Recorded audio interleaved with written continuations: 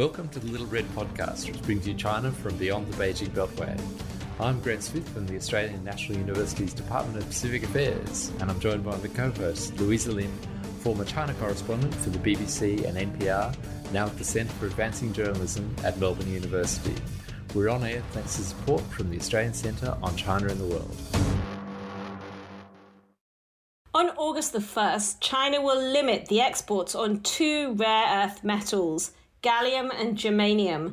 These are almost magical minerals which are used in the most advanced technology: smartphones, hard drives, solar panels, semiconductors, and electric vehicles. And China has a stranglehold over the global market. Beijing says it's taking this step in the interests of security and national interest.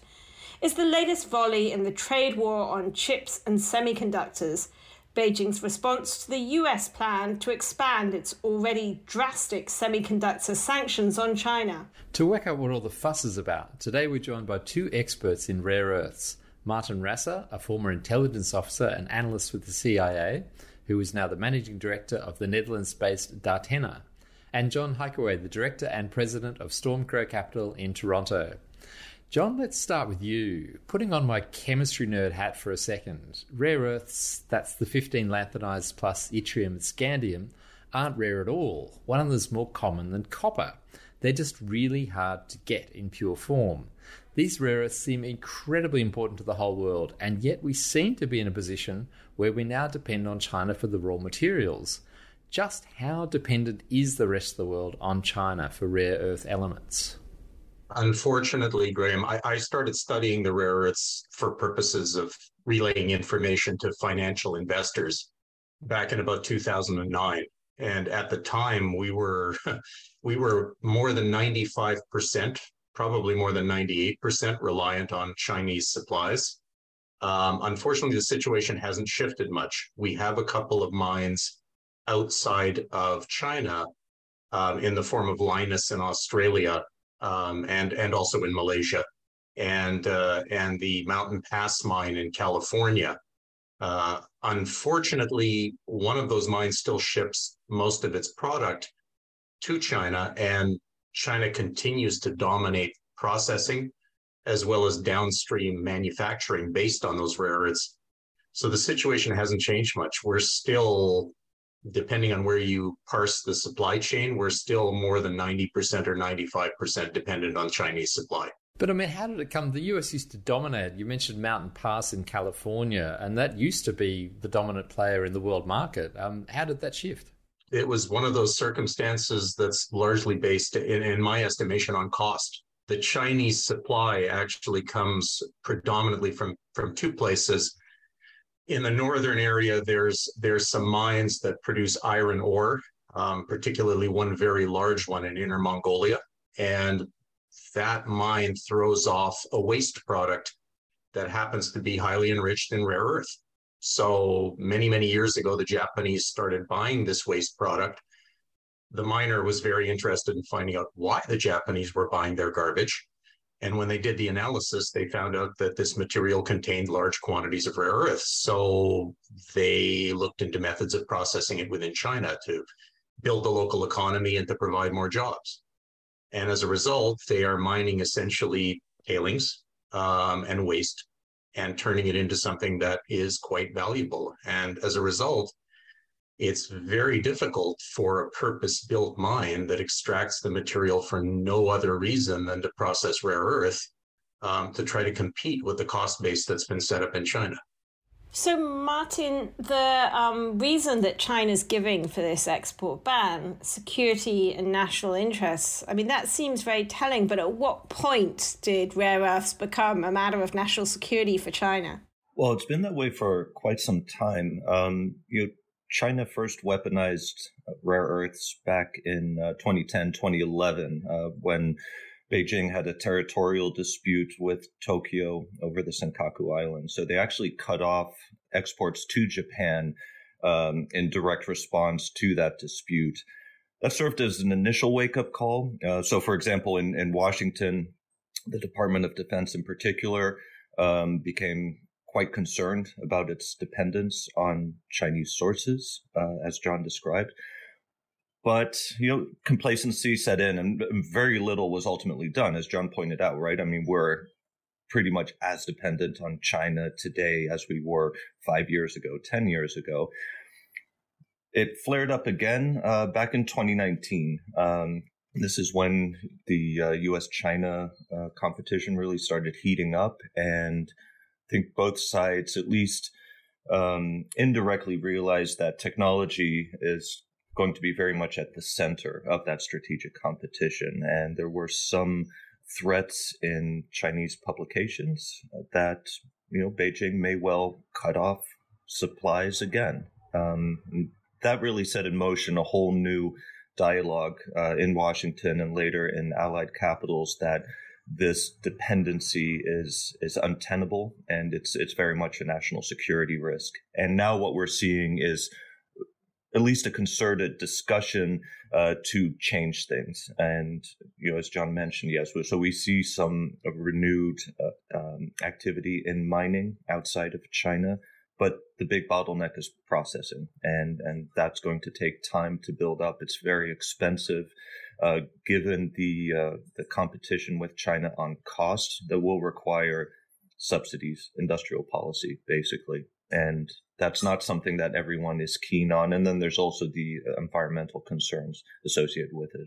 Mining and processing of rare earths is a dirty business. And that's another consideration. Just environmental permitting in the United States, for example, has posed to be a barrier in the past. One thing that I'm sort of grappling to understand is at the moment there seems that there's no alternative to China when it comes to rare earths, and even people like the Raytheon CEO Greg Hayes have said that. But Martin, you've described this move as a lot of bark and no bite. How is it possible that it has no bite if there are no alternatives to China in the supply chain? Well, I was referring specifically to the recent announcement on potential restrictions on germanium and gallium. So that's a separate situation from the rare earths where, yes, germanium and gallium are important for certain types of semiconductors, but there are substitutes that can be used. And in this particular case, too, I see it largely as a bluff on the part of Beijing because they ultimately need the products that are made with germanium and gallium as well. And they are not particularly good at making those. So they would just drive up the cost for themselves and constrain the supplies of the types of semiconductors that they need as well. So I don't see that as a very credible threat. More broadly speaking, this is something that the National Security Advisor Jake Sullivan pointed out as well, is it just once again underscores the risks of outsized dependence on China for these types of inputs. This will just provide more impetus for the United States, the European Union countries, UK, Japan, South Korea, Australia, Canada, to diversify their supplies and start investing in new mining and processing capabilities around the world. So, John, I mean, it's always dangerous when we try to look for rationality in these decisions, but why do you think they picked these two and not all the other ones that they could have chosen from? Like, why have they picked out these two elements? Graham, I want to raise a slightly sensitive point before I try to answer your question, and, Sure. and that is that germanium and gallium would not properly be included as rare earths. They're rare metals. They're, to my mind, very important rare metals, but they're not rare earths proper. My opinion only, the reason that they've concentrated on these two in the form of germanium and gallium is I would view it as a very focused response to some of the trade actions that have been taken primarily by the US administration over the last 6 or 7 years. I view the US actions around the most modern, the most updated field programmable gate arrays, devices that are essentially, they're semiconductor devices, but essentially what they are is a software programmable piece of hardware. So you go in and write a code for an FPGA that effectively configures connections between transistors. Sorry, what's an FPGA? It's called, Louisa, it's a field programmable gate array. It's essentially a configurable computer. So it's a piece of hardware that comes with way too many connections between transistors. You can effectively configure those connections in any way that you want once, and then it becomes a purpose-built CPU doing exactly what you want it to do in a particular application. And they're very widely used in the cellular telephony industry. They form the core of a lot of these base stations that we all know and love because we can see the cell phone antennas sitting out there, and it's what we use to communicate with a cell phone network. These things are the guts, the processing power that goes into these base stations. The United States decided to cut off access to the most densely populated, the latest and greatest versions of these FPGAs because they're made by Western companies. And Chinese companies like Huawei depended on these things for inclusion in their 5G base stations. The excuse given at the time was some of these FPGAs find their way into the Chinese military and they're used in various weapons systems. Okay, maybe yes, maybe no.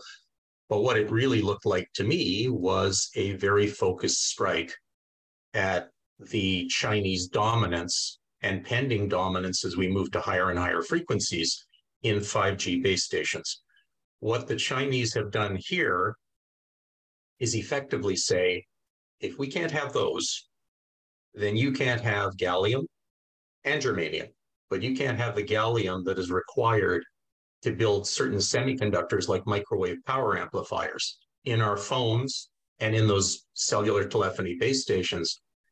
There are specific circuits called microwave power amplifiers that take the signals that those computers have carefully shaped, but are teeny weeny little signals that frankly wouldn't reach 100 meters from the base station, and they have to amplify them up to many watts of power to be broadcasted out of antennas so that they can reach our cellular telephones, and that, again, we can basically use those base stations. In effect, what the Chinese were saying through this is, I think, let's negotiate around the availability of these components. Let's negotiate around the availability of this material. If we can't have our 5G base stations and our development in 5G technology, then you can't either. And so it was a very, very focused response. Now, the broader category of rare earths, Graham, and what we do around those, very different questions. The rare earths themselves are important, very important in the development of a lot of green technologies, specifically in the development of really powerful, really compact electric motors. And again, if we don't have those and in a ready supply and at a decent price, the automotive industry isn't going to use them. I mean, Martin, you spoke about the weaponization of these elements, but surely everybody loses out when there's, sort of almost like hostage taking of elements, as is going on now. Well, yeah, I mean, the economic impact of a constrained supply chain of rare earths is going to be devastating, right? I mean, you will have to think about how essential these raw materials are to modern society. All our electronics depend on rare earths to run, and this includes our computers, our phones, critical equipment such as medical devices like a pacemaker, green energy technology. So our wind turbines, for example, require this, and a lot of our military platforms. All these systems and components require rare earths. And so then, yes, the ripple effects of that are huge. But if you don't mind, I'd like to go back to some of the points that John was making. So I view the reason why Beijing did this a little differently, because they announced it right after the Dutch government confirmed what their export controls would be. This is largely in tandem with the export controls that the United States announced on October 7th of last year, and those pertain specifically to graphics processing units, so GPUs for short, which are used for AI applications. Particularly, they are useful for training deep learning models. But there was also considerable restrictions placed on the export of semiconductor manufacturing equipment. And that in particular is then poses a significant hurdle for Beijing's ambitions to build a world-class semiconductor industry. And subsequent to that, the Japanese and Dutch governments announced similar export controls. Those three countries together, for semiconductor manufacturing equipment, they control over 90% of the global market. And so that's a huge blow to Beijing's long-term goals of greater self-sufficiency in that entire industry. So that's why, in part, why I called these potential restrictions on germanium and gallium big bark, little bite, because it's completely disproportionate to the impact of the export controls that Beijing is grappling with right now. And it shows, ultimately how little options Beijing has at its disposal to credibly respond to that. Now, for rare earths more generally, if Beijing were to go down that path, it's people have described it as the nuclear option, right? It would be a huge deal, but it would also accelerate this concept of de-risking, where supply chains are designed to be less dependent on China, or not dependent on China at all in this case. And if Beijing were to go down this path, that would be the trigger for a huge acceleration in this whole de-risking, decoupling process, because at that point, China would not be, no one could argue that they are a reliable supplier anymore. And that long-term outcome is not what Beijing wants, right? They want to build less dependence on foreign tech while ensuring greater dependence by foreign countries on some of their key inputs. That would throw that strategy completely out of the water. I mean, how close are we to Beijing going down that route? What are the prospects for that kind of nuclear moment? Yeah, I would consider it a low probability, high impact scenario where it's at this point quite unlikely to happen. But because of the implications of such an action, it behooves the allied governments to think about how to mitigate that ultimately. And that's what we're seeing now with efforts to open up new mines and processing facilities in, for example, Australia and the United States. I think Martin and I are going to disagree on how focused, unfocused, meaningful, not meaningful the moves on germanium and gallium are. My opinion doesn't change. I view it as an extremely focused response to the questions around cellular telephony network development and standard development moving forward. On the rare earth question, though, I think it's good to look more broadly at what you want to accomplish in a trade war. I think we all remember the 45th president of the United States standing up and explaining to all of us that trade wars are good and easy to win. And when he did that, I've got to tell you, I wasn't sure whether to cringe or to laugh. I think I did something in between that probably looked like I was having a seizure. But it was one of those comments that was just kind of painful to hear. A trade war is exactly what Martin described. Frankly, it's like a military war. It's the last thing that you really want to do. But if you're going to engage in it, then what you want to do is you want to create a situation where you're doing asymmetric damage to the opponent that you're facing.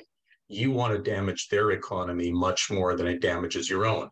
If the Chinese cut off gallium and germanium, in effect, what they're doing is they're cutting off a raw material. And that raw material, both of them are actually produced as byproducts.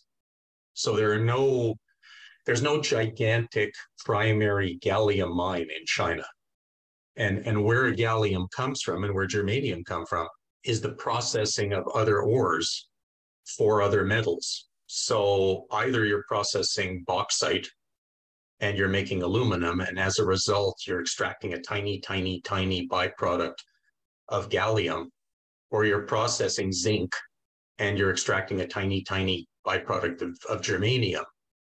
And you're able to sell those materials to companies that then take them, turn them into a semiconductor, purify the living heck out of them, cut them up into wafers, and then ship them to a semiconductor manufacturer. If you cut that off, is that going to result in the loss of a very meaningful number of jobs? The answer is frankly, you probably assign a government department to go and buy the byproduct that's coming out of those facilities, keep those people employed and stick it in a pile somewhere. Because it's not very much material, it's not meaningfully costly. If you looked at the broader rare earths, where are you going to cut off export? No raw rare earths can leave the country. Well, fine, but the importation of raw rare earths to the United States is not particularly meaningful anyway.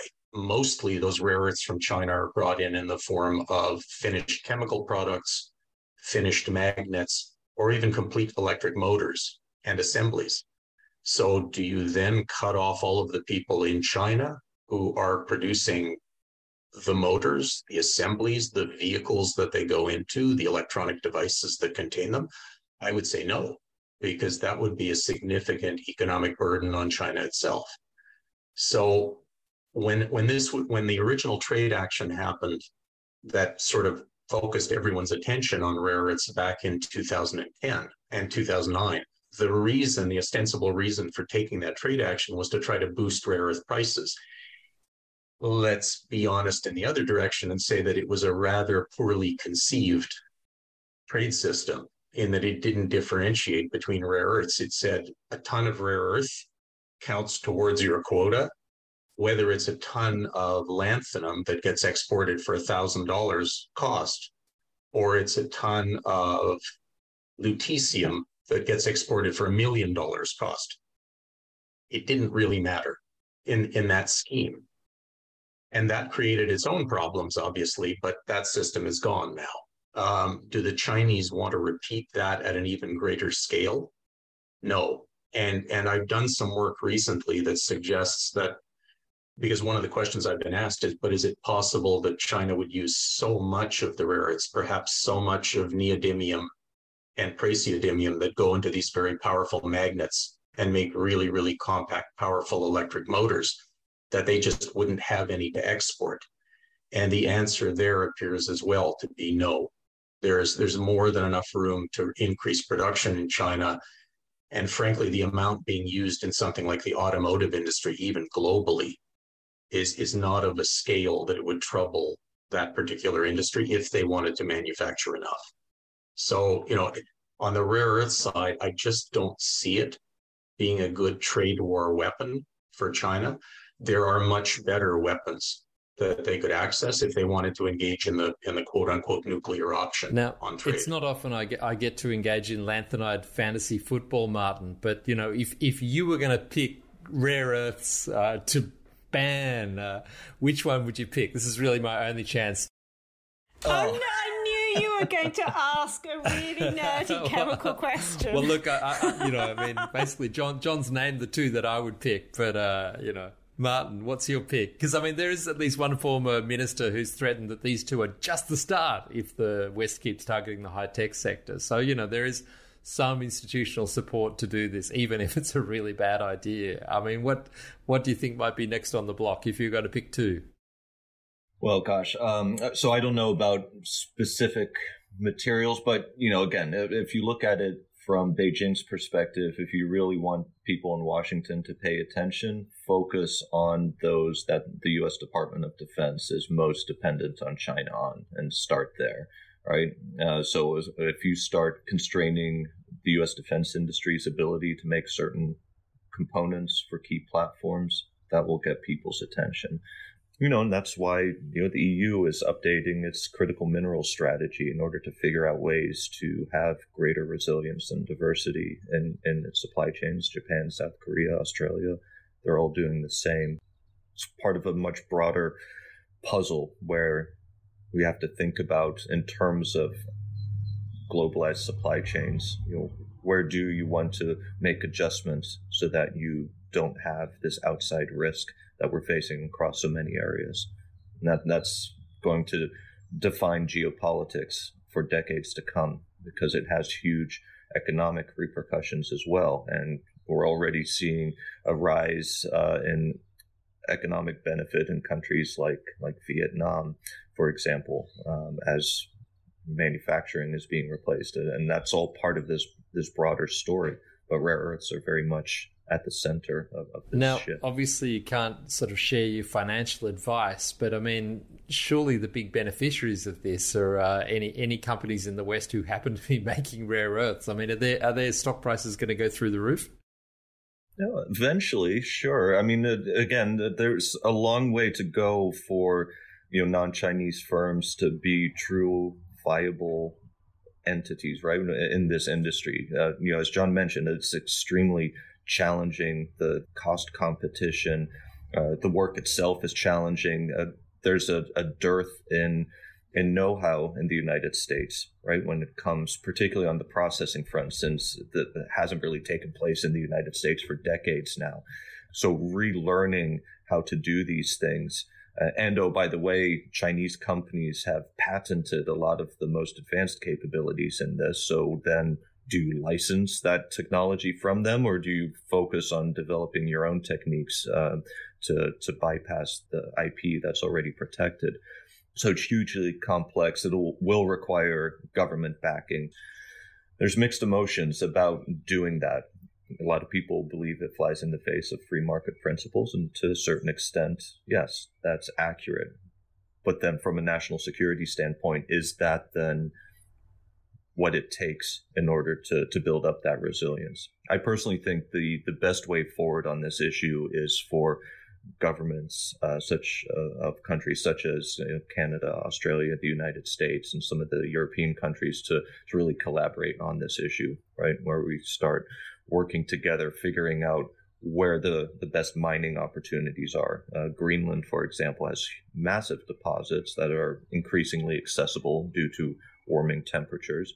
I think a collaborative approach by like-minded governments brings much better odds of success than individual countries trying to go toe-to-toe with China on this particular issue. But that sounds like something that would take years, probably decades. Are we facing a situation where there might be bottlenecks in supply because of these sort of threats to shut off various minerals, and there are no other sources, and it will take too long to sort of set up those systems and supply chains? No, I mean, it shouldn't take decades. I mean, it's a fairly simple problem in the sense that we know where good deposits are. We know that processing in particular is the big bottleneck, and it's more a matter of the political will and the willingness to spend considerable amounts of money to make it happen. So this is something like, if we started in earnest today, 5 years from now, it would be a much improved situation. I'd love to hear from John specifically on, how we build up as fast as we can. But there's no reason for the allied governments to be in the position that they are in today. I agree with you, Martin. I think the more pertinent question is how. Luisa, as you were asking your last question, I thought back to two little anecdotes that kind of illustrate the illogic on both sides of the question. So after the last rare earth debacle that, frankly, China imposed on itself through its ministries, when they put the quota system in place, and what ended up happening was rare earth prices skyrocketed for a period of time. And then as the prices skyrocketed, people discovered substitutes around some of these areas. And what happened, of course, is demand crashed, and then shortly thereafter prices crashed, and it took a decade for those prices to come back to anything approaching reasonable levels, because China was perceived as a potential unreliable trade partner. I was asked by some of the rare earth companies in China, what would you do to build back the market, to try to get us back to where we were? And my response is, you need to be seen as a reliable counterparty in transactions. Why don't you put a warehouse somewhere outside of China? Okay, a warehouse, 10, 15, I don't care how many it takes, but put it somewhere not on Chinese soil. And what you do is you sell rare earth materials into that warehouse, and it acts as a stockpile. Now, in effect, you're owning these companies in foreign jurisdictions, so you're essentially trading to yourself. But the point is, there would be umpty-ump tons of neodymium and umpty-ump tons of praseodymium and umpty-ump tons of terbium sitting offshore. You could then contract with buyers and say, okay, we're going to put a contract in place that has a floor and it has a ceiling, and we're going to make sure that prices stay in a reasonable range, and you've got 2 years or 3 years or 4 years of guaranteed supply in our ex-China warehouses. You can rely on us. We are good partners and all of the rest. And there was nodding and nodding and nodding across the table. And they said, but John, if the prices go as high as they did back then, this would mean we miss out. And I said, yes, that's the entire point of the scheme. You're not going to come in and make a super economic profit on the basis of an artificial shortage. You're going to make sure there is no artificial shortage and the prices don't go out of that range. And they nodded and they looked at one another and they spoke and they said, but if the prices go high, we'll miss out. And I went, okay, so much for that being an idea that they'll ever take seriously. On the other side, I had an American company that was producing and planned to produce a particular rare earth, quasi-rare earth yttrium from a rather weird source, but essentially a recycled material. It was going to be pure, was going to be lovely. They could, any industry could use it. And one of the places that rare earths show up that most of us aren't aware of is in our car, but not in some exotic place like a main electric motor. It's in the paint. It's in the base coats, the primers that go on the car. If anybody wonders why, when you were young, cars rusted out from under you while you were driving them down the road, and now they don't, it's in the formulation of some of these layers of paint, and it's due to the inclusion of some of these rare earths. So I went to a very well-known paint manufacturer and said, we have a domestic supply of yttrium for you, diversifying you away from the Chinese supply chain, giving you, an alternate point of supply, keep prices honest and all of the rest. And the answer that I got back was, that sounds fantastic. We're on board with all of that. What kind of a discount compared to Chinese price can they give us? And my answer was, well, at minimum, they were hoping to sell at parity because their costs are slightly higher. Discount. No, I don't think they could make money if they sell it at a discount. And the answer was, oh, well, then not interested. The issue that we face in mining generally, especially in critical materials, is uncertainty. Investors in the space, investors in any space, they abhor uncertainty. They want an absolutely massive return with no risk is what they're looking for. Now, they're never going to find it because that prices itself out of the market nearly immediately, even if it existed. But what the government can do is, rather than pass out tiny little grants to help projects build, get to a point where they need a construction financing to actually go into production, and then turn to the market and the market shrugs and says, yes, but we don't know what the market's going to look like. We don't know if your project is going to compete well with the other 11 projects that are out looking for money right now. So we're just going to sit on our hands and not give you anything. What the government could do is pick a few projects, do the analysis, hire experts that understand, pick a few projects that look extremely promising, and go to them. And instead of slapping, $1 million on them for research and saying, okay, that's going to help you along, but it won't get you into production, turn to them and say, all right, we have a government critical materials stockpile now. Here is an offtake agreement. Okay, we will buy up to this amount of material from you at a price that's market driven with a floor in place and a ceiling in place and the like for a typical offtake agreement. But if you get into production, you have a customer. It'll be the US government, it'll be the Canadian government, it'll be the EU, whoever it is. Buy these materials. Martin, right at the beginning, you were talking about how China got to be so dominant and how back in 2010 with the Japanese, we had already had a kind of rehearsal of what is happening now. And what John was just saying, it seemed that the focus was all basically about greed. Nobody was willing to invest in diversifying their rare earth sources. The really big question that I had is, both of you keep saying there are ways that this can happen, it doesn't take that long, there are sources elsewhere, but I don't really understand why it hasn't happened until now.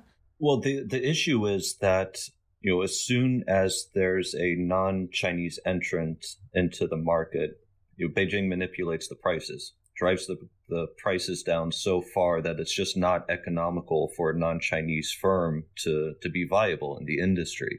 It's the same playbook that we've seen with aluminum and solar panels and so many other of those key inputs. It's just Chinese mercantilism at work. And that's why there has to be sustained government support for non-Chinese firms to enter into this space, and why I think it behooves the tech-leading democracies to collaborate on this.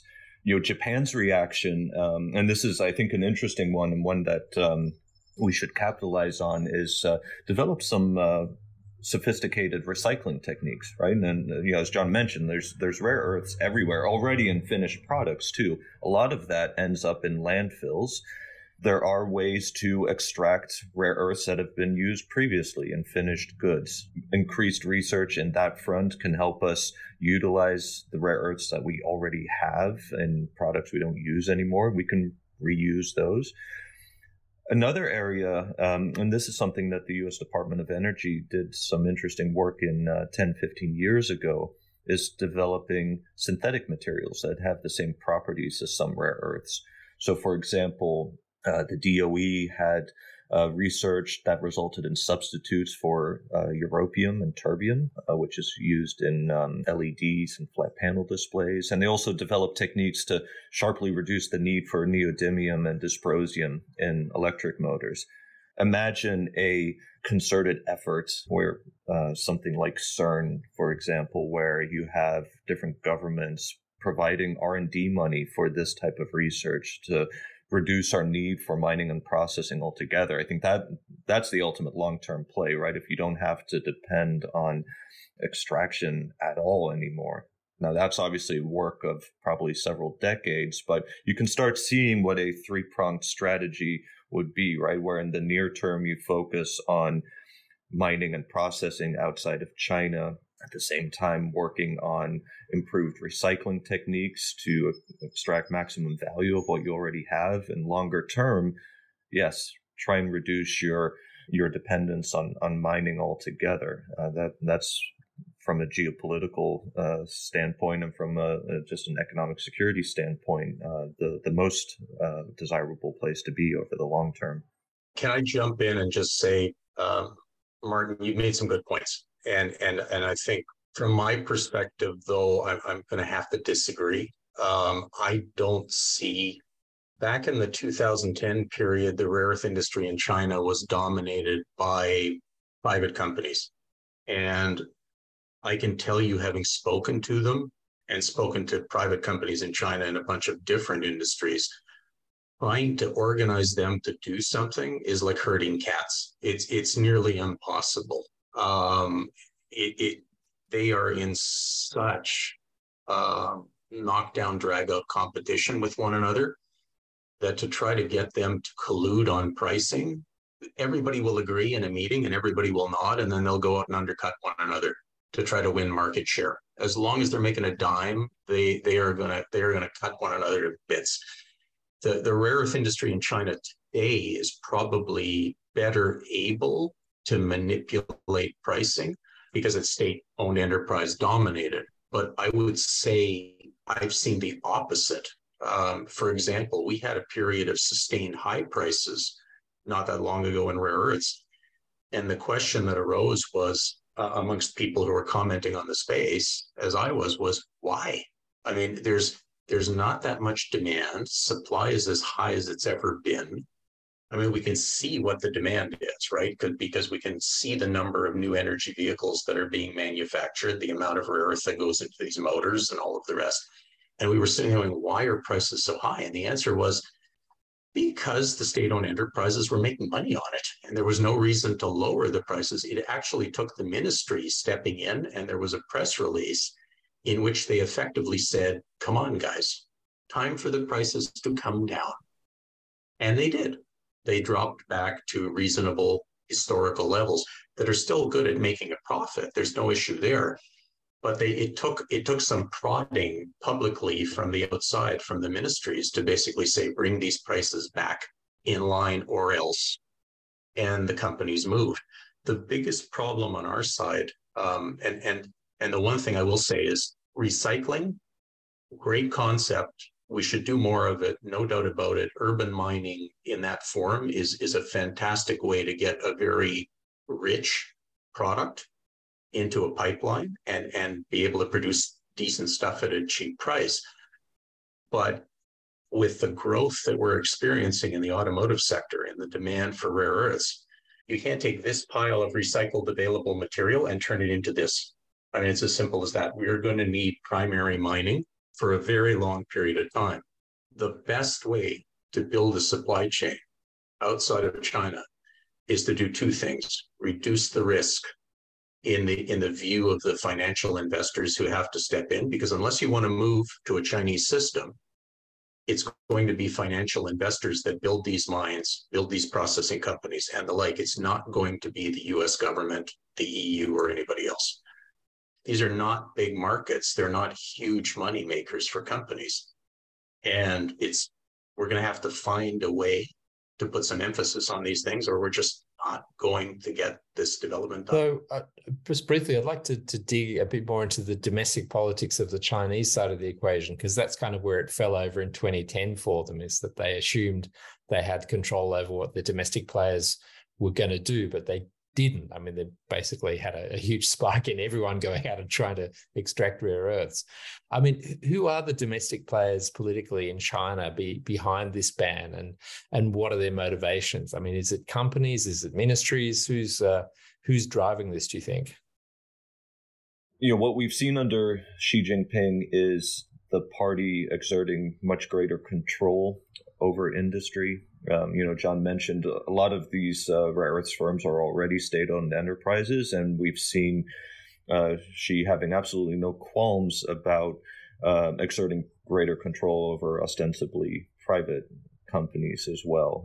Ultimately, all these companies have to do the bidding of the party, and then that is much more so the case under Xi Jinping than it has been for quite some time. There's been a lot of crackdown on some of the illegal exports that John was referring to earlier. So the party's ability to dictate to companies how they will behave in this market, how much mining and processing they will do, and how much they will sell abroad, they have much greater control over that now than they did the last time back in 2010, 2011, when this was an issue. So if Beijing does decide to move forward and put considerable constraints on the exports of these materials to certain Western companies or just countries as a whole, yeah, it'll be much more impactful this time around.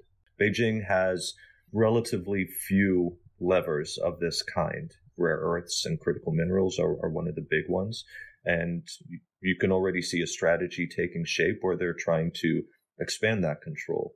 Myanmar, for example, their exports to China of raw materials has increased significantly just in the past year. So you already see Beijing making moves in other countries for rare earths, but also things like lithium and copper. There's a huge Chinese presence in Africa and South America to gain control over these critical deposits. We're just in an initial chapter of what is going to be a decades-long competition over ultimate control of these key supply chains. Yeah, so coming back to that point that we were talking about right in the beginning, about that nuclear option, which could be devastating. I mean, I'm just going to ask you to do the thing that people hate doing, but what do you think the percentage chance is that this is just the first chapter, that we're going to see export bans on other rare minerals in the years to come?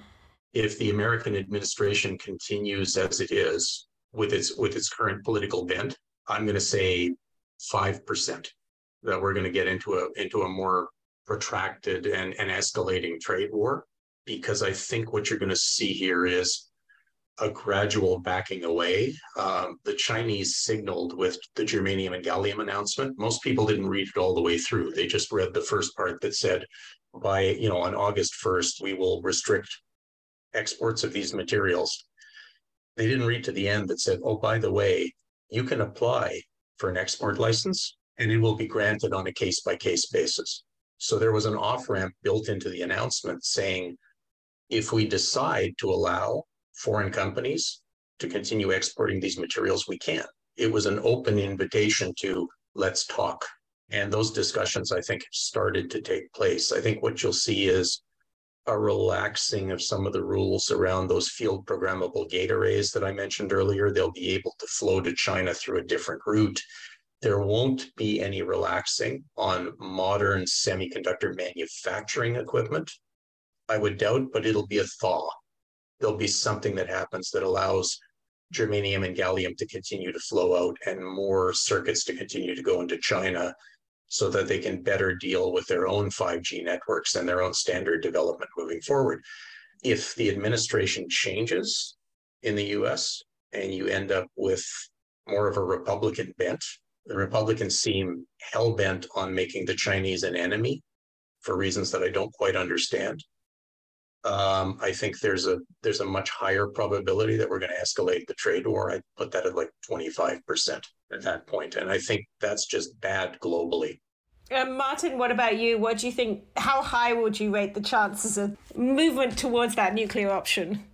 Well, the nuclear option as a whole, so a full ban on exports, I consider to be highly unlikely. It would have relations between China and the United States and other allied countries would have to become very, very bad in order for that to happen. So I would consider that very unlikely.